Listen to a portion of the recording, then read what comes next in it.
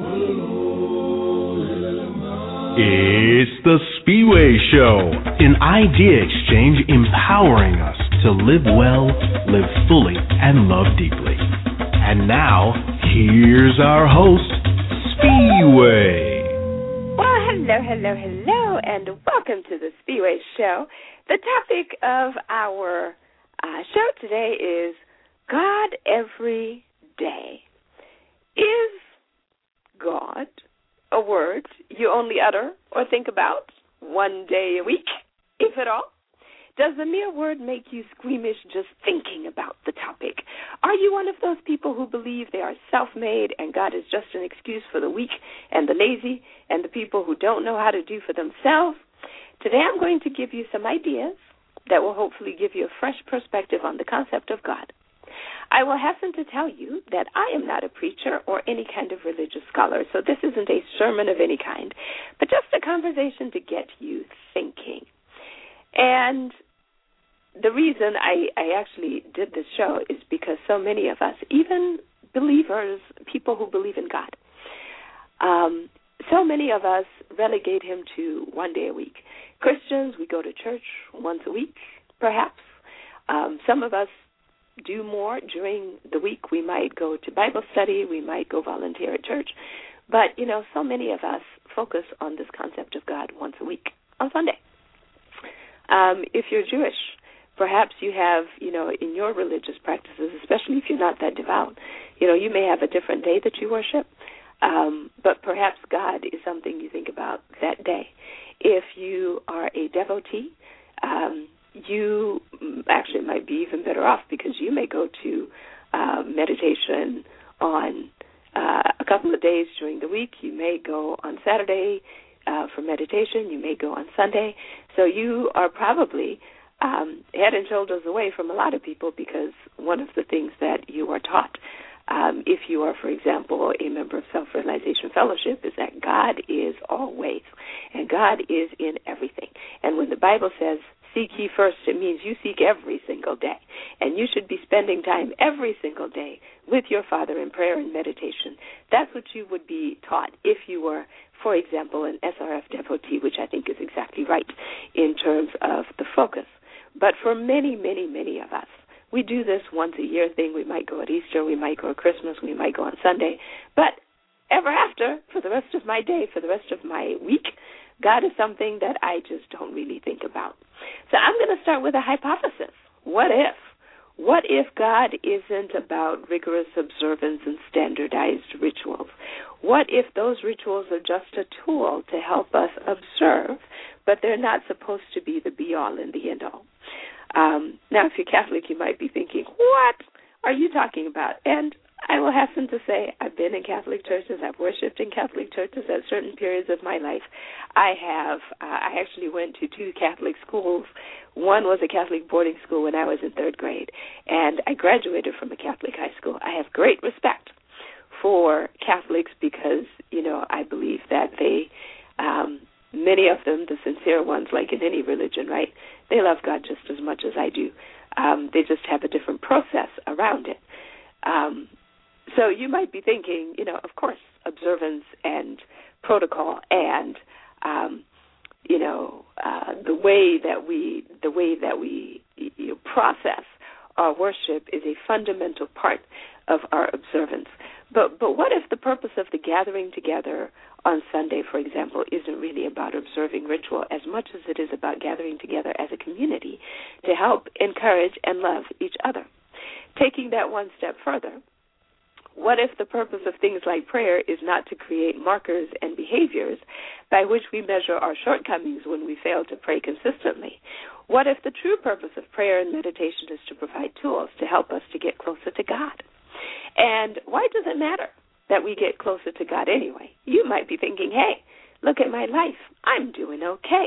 I have a great job. I've got wonderful kids. I've got a spouse I'm actually in love with, which is more than I can say for many Bible-thumping people out there.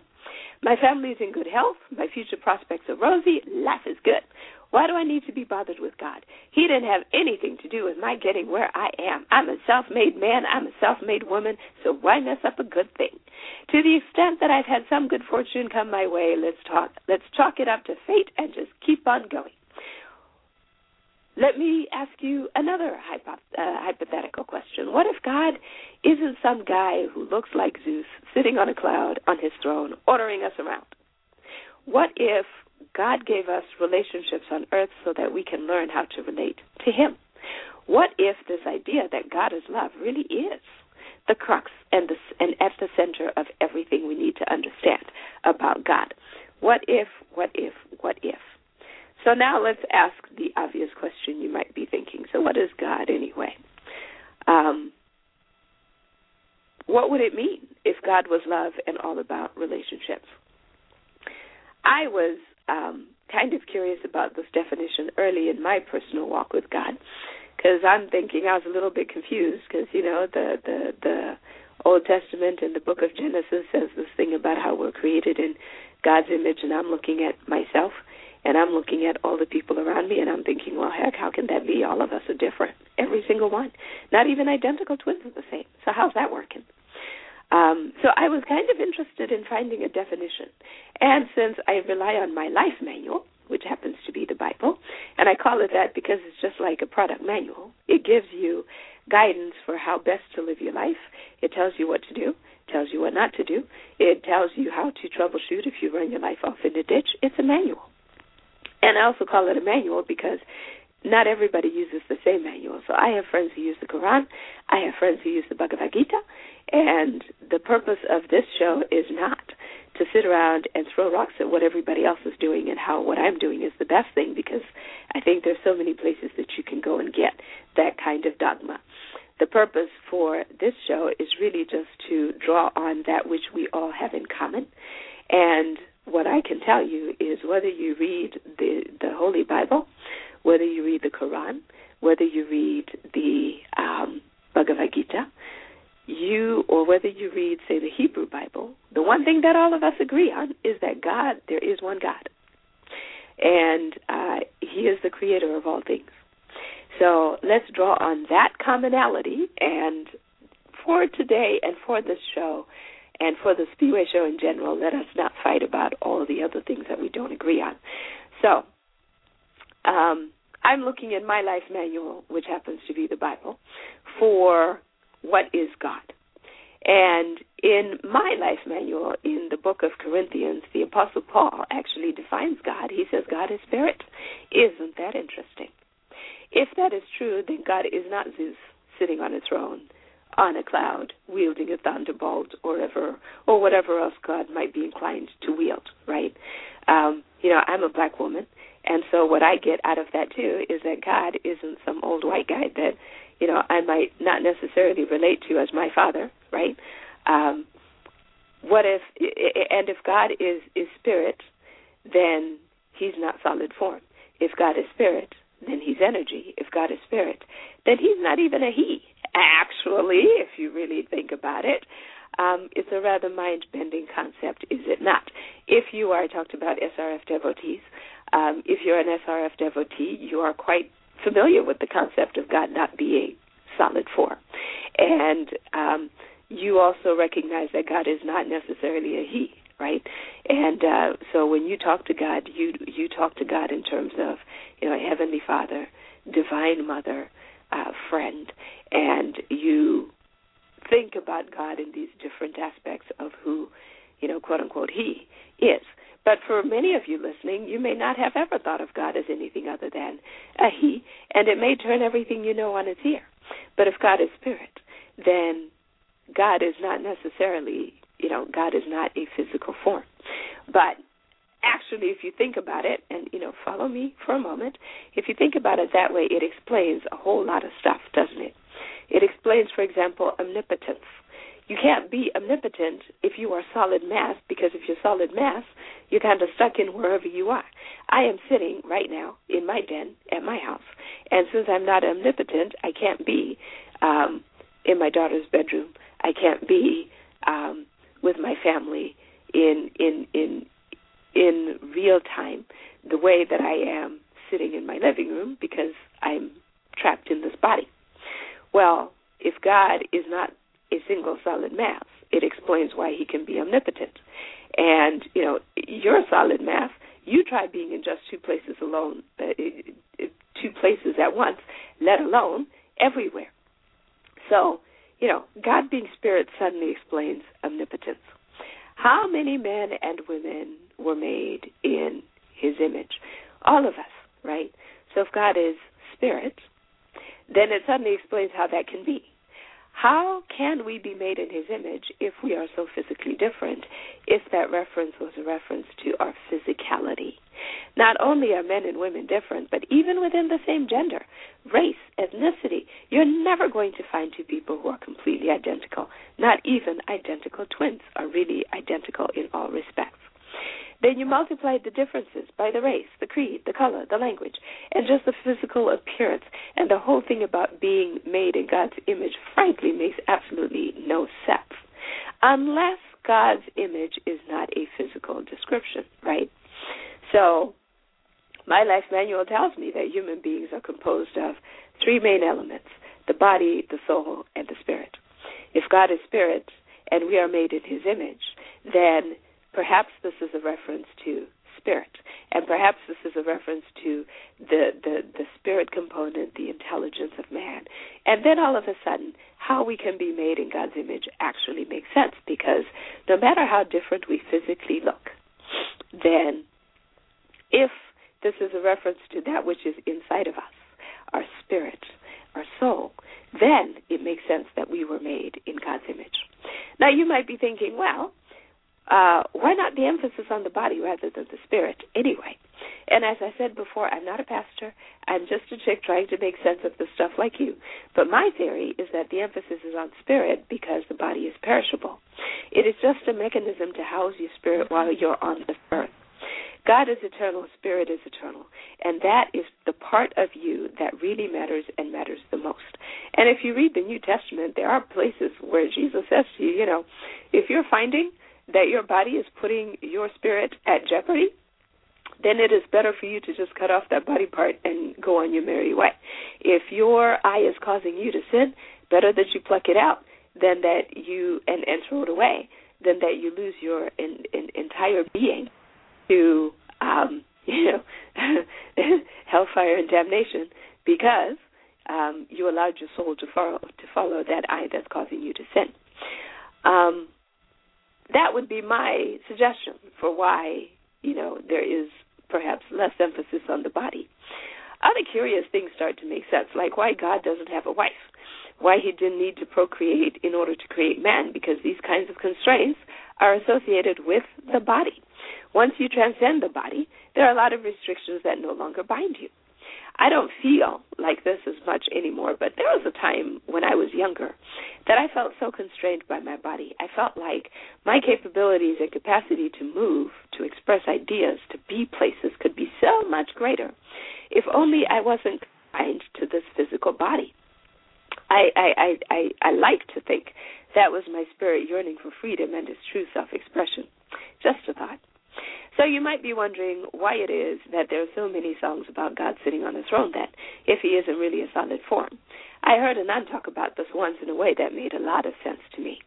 And what she said was, I'm not going to paraphrase this, but basically what she said was that human beings understand the concept of form. So it's a lot easier for us to relate to a God if we think of him as solid form.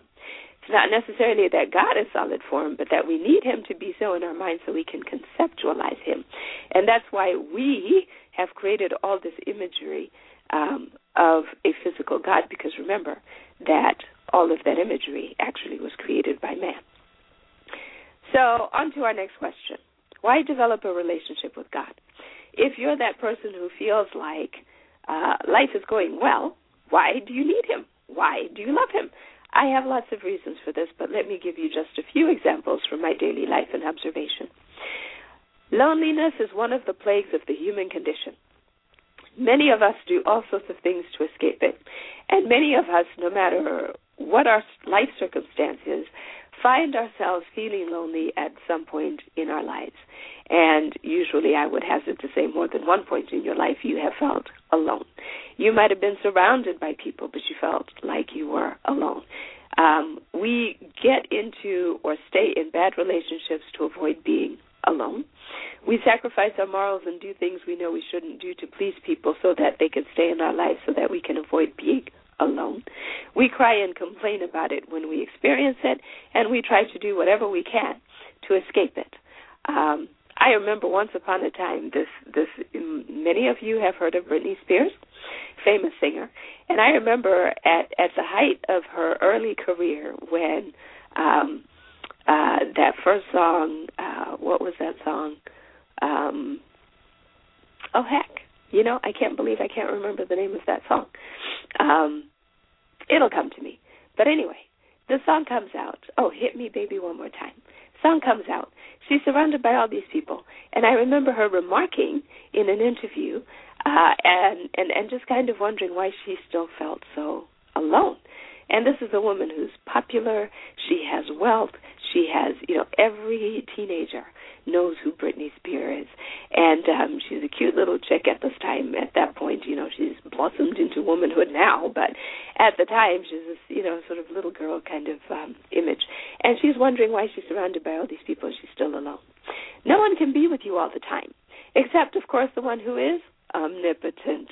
I suspect that at the heart and in the soul of every human being is a hole that no one else and nothing else can fill except for God. And to support my theory, I would point generally to the teachings of many religious scholars who have espoused this idea that somewhere in you is a yearning for something. And you might continue to try and fill it with things. You might try and fill it with exercise, with your children, with your job, with money. Who Moves My Cheese is all about that. We fill our lives with cheese. Whatever that thing is that you revolve your life around is your cheese. And your cheese may be your kids, your job, it may be money, it may be your romantic relationship, it may be your job. You get so much of who you are, you pour into this job and you use that for fulfillment. All of those things we try and do, but the interesting thing is that many of us do not find satisfaction in those things. I finally have the dream job that I wanted. Why am I not happy? I finally have fame and wealth and fortune, and yet I'm still lonely. Why isn't this working? And that's what happens to so many of us. You will notice, I noticed this, VH1, the music station, used to have this show called Behind the Music, where they would look at the lives of successful, well-known artists. And it was interesting to me that many of their lives followed the same trend. They would sometimes catapult to success, and sometimes success was something that came over time. But they would reach at some point the height of their success, and then they would get derailed. Sometimes it was alcohol, sometimes it was drugs, sometimes it was, everything they could possibly indulge in. Sex and drugs and alcohol and all things destructive behaviors. And then at some point they would tumble off the great pedestal into the depths of despair, and some of them survived, some of them did not. And, our most recent sort of very well-documented case of someone who did not survive it was Whitney Houston, right? Poor Whitney Houston died just last year, and all of the reports indicate that she struggled and she fought mightily with drugs, and perhaps in the end they played a significant role in how short her life ended up being. But there are stories and stories, rock stars, so many artists who have gone that way. And my theory is that what they believed, which the rest of us often never get to, what they believed is that if they just got to the point where they had all the money, if they got to the point where they had all the power, if they got to the point where they had all the fame and all of those things that they thought, that they would finally be happy. Then they got all those things and they realized they were still not happy. They were still not fulfilled. So they went looking for something else. And my theory is that that hole that we're forever trying to plug is the hole that only God can fill. That's why none of those other things work. That's my theory. So there we have it. And you can think of all kinds of other stars who've been down the same road. Catapult to success, Marilyn Monroe, considered one of the most beautiful women in American culture, dead at such a young age. and destructive behaviors kill lots and lots and lots of famous people. And that's my theory, that they never find fulfillment. And the reason many of us never get to that point is that we spend the rest of our lives chasing after something, and we never get to the point where we really recognize that I am at the pinnacle, so now what? On to another reason. Those of you who have kids or who have parented kids will probably understand my next suggestion easier than those of you who have never parented kids. Think about a 2-year-old. They're at the point where they really want to flex their muscles in terms of controlling their environment. And many a tantrum has been had because there were dangers that you as a parent needed to protect them from that they did not understand. And so there were things that you did and did not allow. So you're sitting there as a parent and you feel like you're saying no a great deal because this kid wants to go stick their hand in the socket and see what happens. They want to, fly over the stairs and see how that ends. And you're, constantly chasing this kid saying, no, you can't do that, don't touch that, don't do this, don't do that. But consider what it looks and feels like from your kid's perspective, right? You are the killer of all fun. You are the one who kept saying no to everything, and for no reason that was apparent to a 2-year-old. What you wanted to say to that child was, trust me, I know what's best for you, and I'm trying to keep you alive. I'm trying to keep you healthy, and I'm trying to make sure that no harm comes to you. But your kid doesn't trust you because all they can see is mom or dad is trying to stop me from having fun. And, you are nothing but the boring killjoy. Same thing happens, I'm told, when it comes to teenage kids. I don't have teenage kids yet, but I'm headed that way, and people keep telling me. When your kids hit teenage years, you will know absolutely nothing. They will know everything, and that will be their worldview for a long time until they start to experience life and they see for themselves what it really is about. Translate that relationship to that between you and God, with you being the 2-year-old, okay? What is the feeling that a lot of people have about God? Great skepticism and mistrust. What is his ulterior motive anyway? What is it that he's going to do for me? And they point to all the horrible things that happen on earth and say, what kind of God would allow that to happen? What kind of God would allow 9/11 to happen? What kind of God would allow the daily killings that go on in the Middle East in war every single day? What kind of God would allow all of the nasty, terrible, horrible things that have ever happened? What kind of God would allow a 20-year-old to go on a killing spree and shoot his mom 4 times and shoot a bunch of little kids, mind you? What kind of God would allow that? And they look at all those things and they feel deeply skeptical and deeply mistrustful. Whatever age you are, I will guarantee you this. You have a God who loves you and wants nothing but the best for you. He says, trust me. But all you can see is a boring killjoy who wants you to lead this boring, safe life. And if you don't do that well, you have nothing to look forward to except going to hell. And that is the consequence. But even if you do that well, let's suppose you do lead this, boring life and you don't do anything interesting. At the end of the day, what do you have to look forward to? If you subscribe to that whole idea of God being, this big Zeus, white guy sitting on a cloud, wielding a thunderbolt, you may also kind of think that, therefore, heaven must be you sitting on a cloud assigned to a harp, and all you do after you die is sing praises to the same God who caused you to have this boring life full of no's in the first place. And I have to confess, I would not be rushing to sign up for that deal either because, sitting on a cloud playing a harp for the rest of my days just does not sound like a whole lot of fun. And then stretch that out over an eternity, I'd be thinking, oh, no, I don't want to do that. So what is the truth? Remember, I suggested a while ago that God gave us earthly relationships so that we might understand how to relate to him.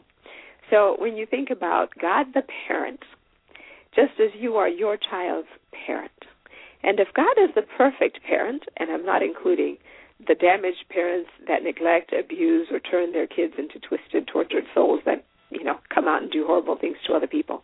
I'm not talking about those parents. And by the way, every twisted, tortured soul is not necessarily the product of a bad parent. Let me just say that. But I'm thinking about the good parent, the caring parent, the loving parent, the perfect parent. If God is the perfect parent, the consummate mom and dad rolled into one, then consider for a moment that all of your distrust is wrongfully misplaced, just like your distrustful 2-year-old who can't get the fact that you love them more than anything. You love that kid more than life itself, and everything that you've ever asked that kid to do or not do was designed to nurture, to sustain, to prosper, to grow that kid into a life of wholeness and success. Perhaps you don't trust God because of certain doctrines you have been taught all your life. Perhaps your church is one that really espouses the idea that if you don't do things or believe in exactly a certain way, you're going to hell. And maybe your image of God is not just Zeus on a cloud, but angry, furious, vindictive Zeus, holding a lethal thunderbolt just ready to zap you the moment you do something that he doesn't like. If that's the image you have, then the idea of God being love might be quite foreign and require a reconstruction of many of the things that you believe. If that's the case, I will tell you emphatically that it is worth every moment that you spend redefining that relationship for yourself. Don't listen to other people and what they say about how God is going to get you if you don't do this and do that. Build that relationship for yourself. It is worth it to finally fill that hole of loneliness that you might have tried to fill with everything else unsuccessfully. Your kids, your job, your spouse, your money, your friends, your wonderful life in the suburbs, all those, your cheese, right? All those things might be great, but many of them will not last a lifetime. And, I don't know if I mentioned it, but the reason I talk about cheese is because I'm going to put on the website on www.spiwe.com on the posting for this show a book I'd like you to read called Who Moved My Cheese? And it's all about transition and how we deal with transition. So if you need to transition from a place of mistrust to a place of love, this book suggests that there are 4 different ways that people usually handle change, and you will see yourself in one of those, and you will be encouraged to perhaps be a different person and address change in a different kind of way. So back to our topic here. Your kids are going to grow up and leave the house. Your spouse may leave or die before you. Just ask all the former suburbanites who lost their homes in a recession how long that perfect picket fence lifestyle lasted, and you'll see immediately that there's nothing you can rely on, even if it seems so solid. Ask Bernie Madoff, one of the biggest white-collar criminals in American history. Ask him how long his wealth really lasted, because now he's lost it all and he's sitting in prison for a very long time. Ask the person who has lost their home or their spouse how many of their friends stuck around, even though that was something that, they felt that those friendships were things they could count on. So at the end of the day, no one is with you all the time. And most situations in your life will not outlast your lifetime. So the only constant, the only thing you can count on and know that you know it is for sure is that God loves you, and he will be there from the beginning to the end if you let him. Better than that, he will be there through the good and the bad. When your spouse dies or leaves, he'll be there to see you through. Why do bad things happen? Well, because, this is not the topic of the show, but sometimes it's really not about you. When my father died, it was not because God wanted to hurt my feelings and hurt my mother and my family. It was because it was my father's time to leave this earth.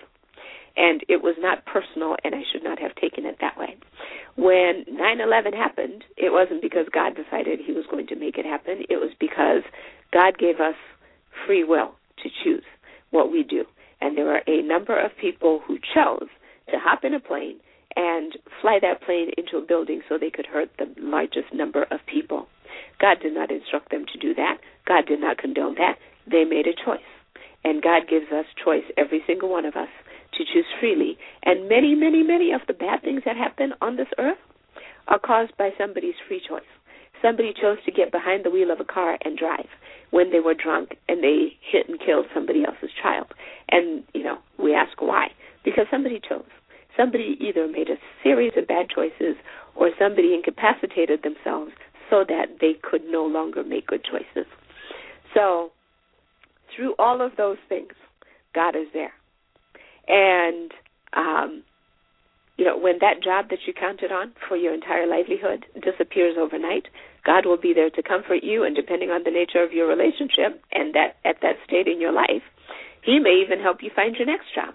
After all, as I said, He is the owner of all the resources in the universe. He should be able to give you everything you need. So now that we've talked about, what is God? Why should I have a relationship? Why should I love Him? Why should I care? What does God every day look like in the first place? Ask yourself today, what stands in your way of your ability to see the concept that God is love and accept it? That God wants a relationship with you, not so He can boss you around and tell you to blindly worship Him, but because He understands the trials of your life, because He can see around corners that you can't see. He can see things that you cannot. He can see a future that you cannot see, and He knows that if He guides you through your life, it will be infinitely easier to get through than you doing it by yourself. He will show you all the reasons you should run from that wonderful new relationship you think you found, because actually that man or woman is not right for you and will cause you a great deal of heartache. He will walk you through the grief and the heartache when you lose a child because some drunk person decided to get behind the wheel. He will comfort you and sustain you when you receive that dreaded diagnosis, and peace will be in your spirit despite the fact that your body is falling apart, because you know, and you know that you know, that you're not just your body. You are your soul and you are your spirit, and those things are eternal. He will walk you to victory by showing you each step you need to take in order to get that next promotion, and it will be yours no matter who tries to take it, because He has earmarked it specially for you. My life manual says, if God be for me, who can be against me? And that means that what God has for you will be for you no matter what. I had a guy ask me once when I was in college, we're at a club, and we look around, he looks around, there are more women than men, and he leans over to me and he says to me, so when you see all those women, do you consider them competition? And I looked around and I said to him, well, actually no, because, to the extent that, it is in my destiny to be married, I don't need these women. I just need one spouse.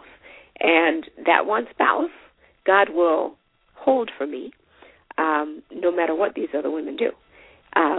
The job that is for me will be for me.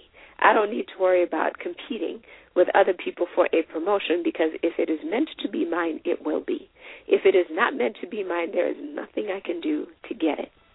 And, some people lie and cheat their way into certain positions.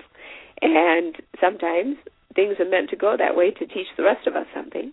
But at the end of the day, if you walk by faith, then what you know is that which is for you will be for you no matter what else does, no matter what anybody else does. And this gets me back to the title of today's show. God isn't just a thought to have one day a week for an hour or two. He's a full-blown relationship. What does that mean? Well, think about what you do with the relationships that you nurture in your life today. The number one thing that you do to nurture a relationship is you spend time with the person, getting to know them, learning about them, talking on the phone with them, how they think, what they like, what they don't like, what you have in common. You talk to each other, and the more time you spend together, the better you get to know each other, and the more you like each other.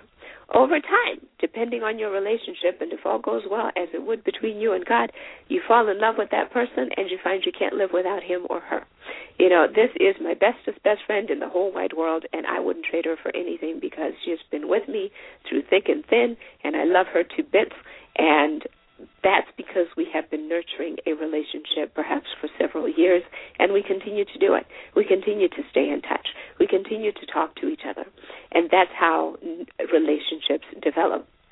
Now, you might be thinking, well, all this sounds great, and I get how to develop a relationship with someone who lives in a physical body, but how on earth do you develop a relationship with someone you can't see? And I have to confess, I have asked the question of my Father, how am I supposed to develop a relationship with you when I cannot see you? And, actually God showed me, because I asked him. You can ask, and you can be honest. If you really want to, I really want to have this relationship. How do I do it? There are a variety of ways that you can do that are kind of no-brainers. You learn about God by reading your life manual. And here I'd put a plug in from the Bible because it's my life manual, and I know for a fact that it has solid teachings in it about God. But that's just one aspect.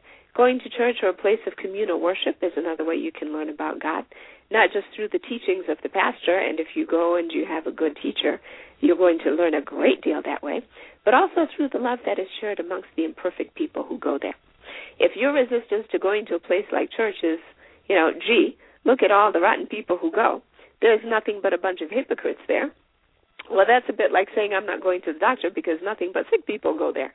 And, my favorite motivational speaker, Zig Ziglar, says, besides, if you don't go to church because there are a bunch of hypocrites over there, it just means there's a hypocrite who's closer to God than you are. So that is not an excuse for you not to go. So what does it look like to have God in your everyday life and not just one day?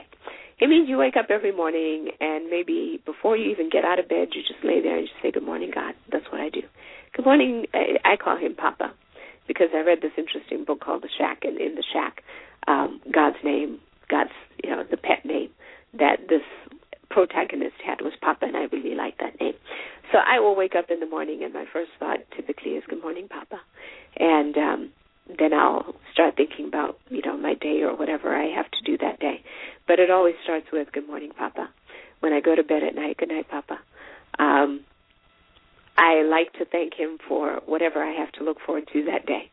And I like to spend time in meditation. I confess I don't do it every day and every night like I'd like to. I'd like to spend half an hour every day in meditation and prayer at the beginning and at the end of my day.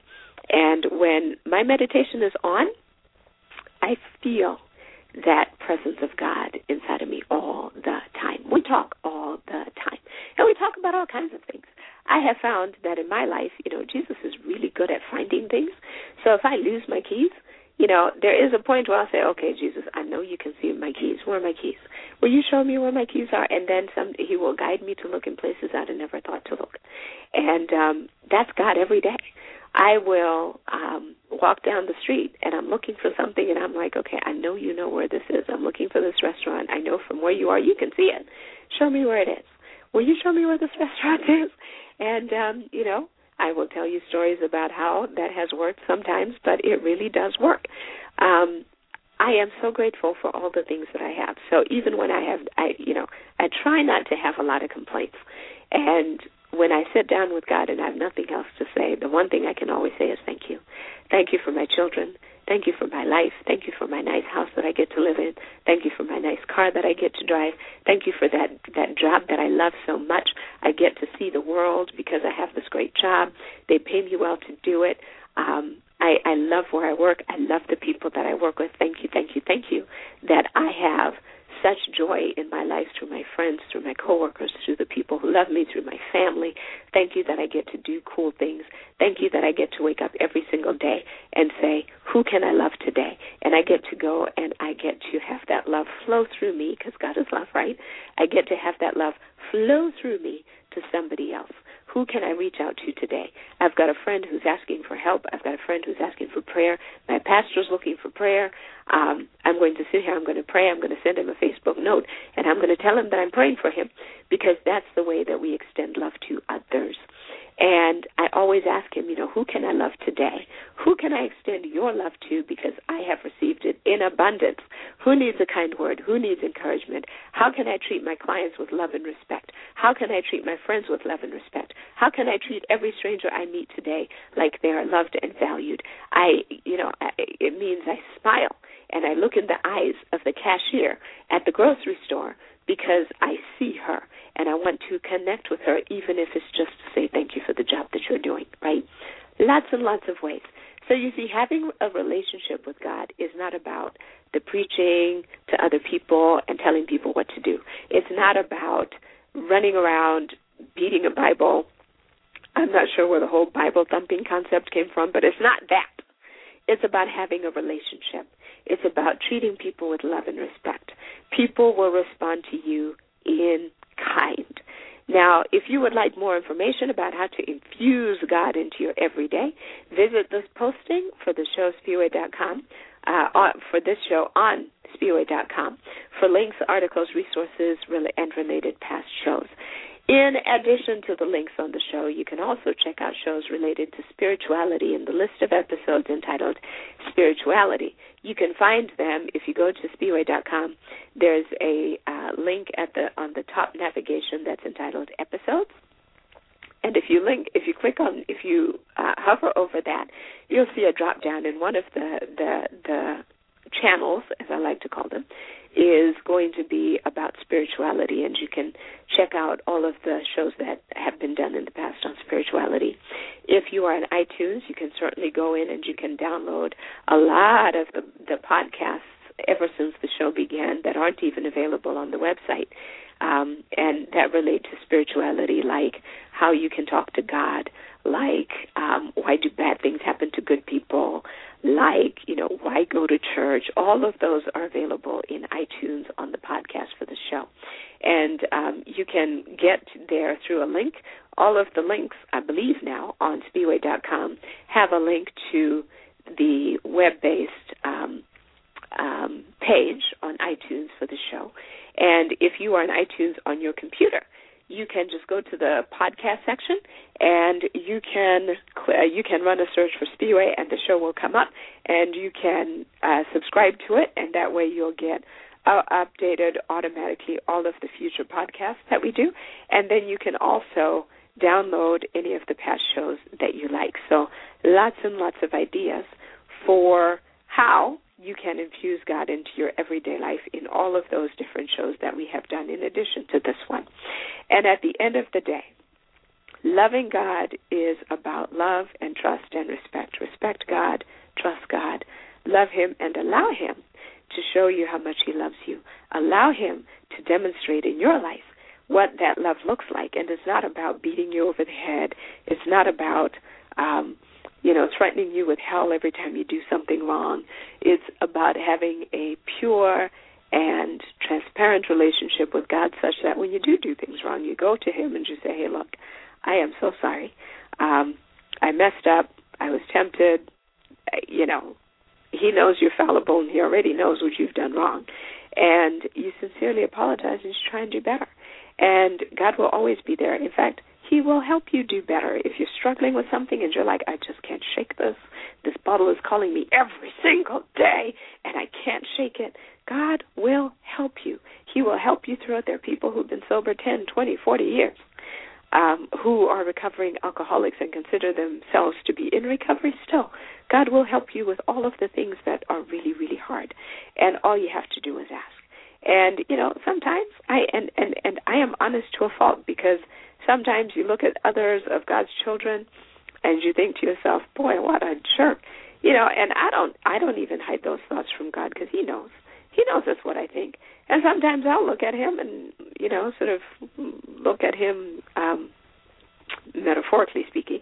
And I will say to God, now that's your child, and you know them better than I do. And I know that kid is a nut. I know you know that. I know you know that guy is a jerk, and I'm sure you know all the reasons why he's a jerk, and maybe his mama didn't love him. I don't know. But I'm just saying, I am sitting here and I am observing that guy is a jerk, and what I really need you to do, God, is figure out a way that I can get my job done, notwithstanding the fact that guy is a jerk, and that's your child. So if you have to talk to him and make him do whatever he needs to do so I can get my job done, then I need you to go talk to him. And so there are times when we have just purely honest conversations like that. And I know that God hears me, and He responds, and sometimes I swear I can hear Him laughing when I do stupid things, and or at least I certainly imagine it, because I think God has a sense of humor too. But at the end of the day, there is a way that you can infuse God in your everyday, and you will never be alone again, because you will always sense that presence. And part of the reason the prayer and meditation is so important is because it allows you to attune yourself to God's presence. He's with you all the time. You just don't feel it. You just don't experience it because you're not open to it, because you're not listening for it. And prayer and meditation helps you to be still and to listen, and that's why it matters. And when you start listening, God will start whispering, and you'll hear him loud as day. And you'll never be alone. You'll never be confused about why you are where you are in your life. If you ask him, he will identify all the roadblocks, all the things that are holding you back from being successful and living the life that you really want to live. So I encourage you, use God in your everyday. So that brings us to the end of the show. This is Spiwe saying thanks again for joining me on the show today. Tune in next week for yet another episode. But until then, what I want you to do this week is go in peace and find a way to infuse God into your everyday. Thank you for joining us on The Spiwe Show. Visit thespiweshow.com for content and other episodes. Join the fan page at facebook.com/The Spiwe Show. And follow Spiwe on Twitter at the handle The Spiwe Show. Until next week, live well, live fully, and love deeply.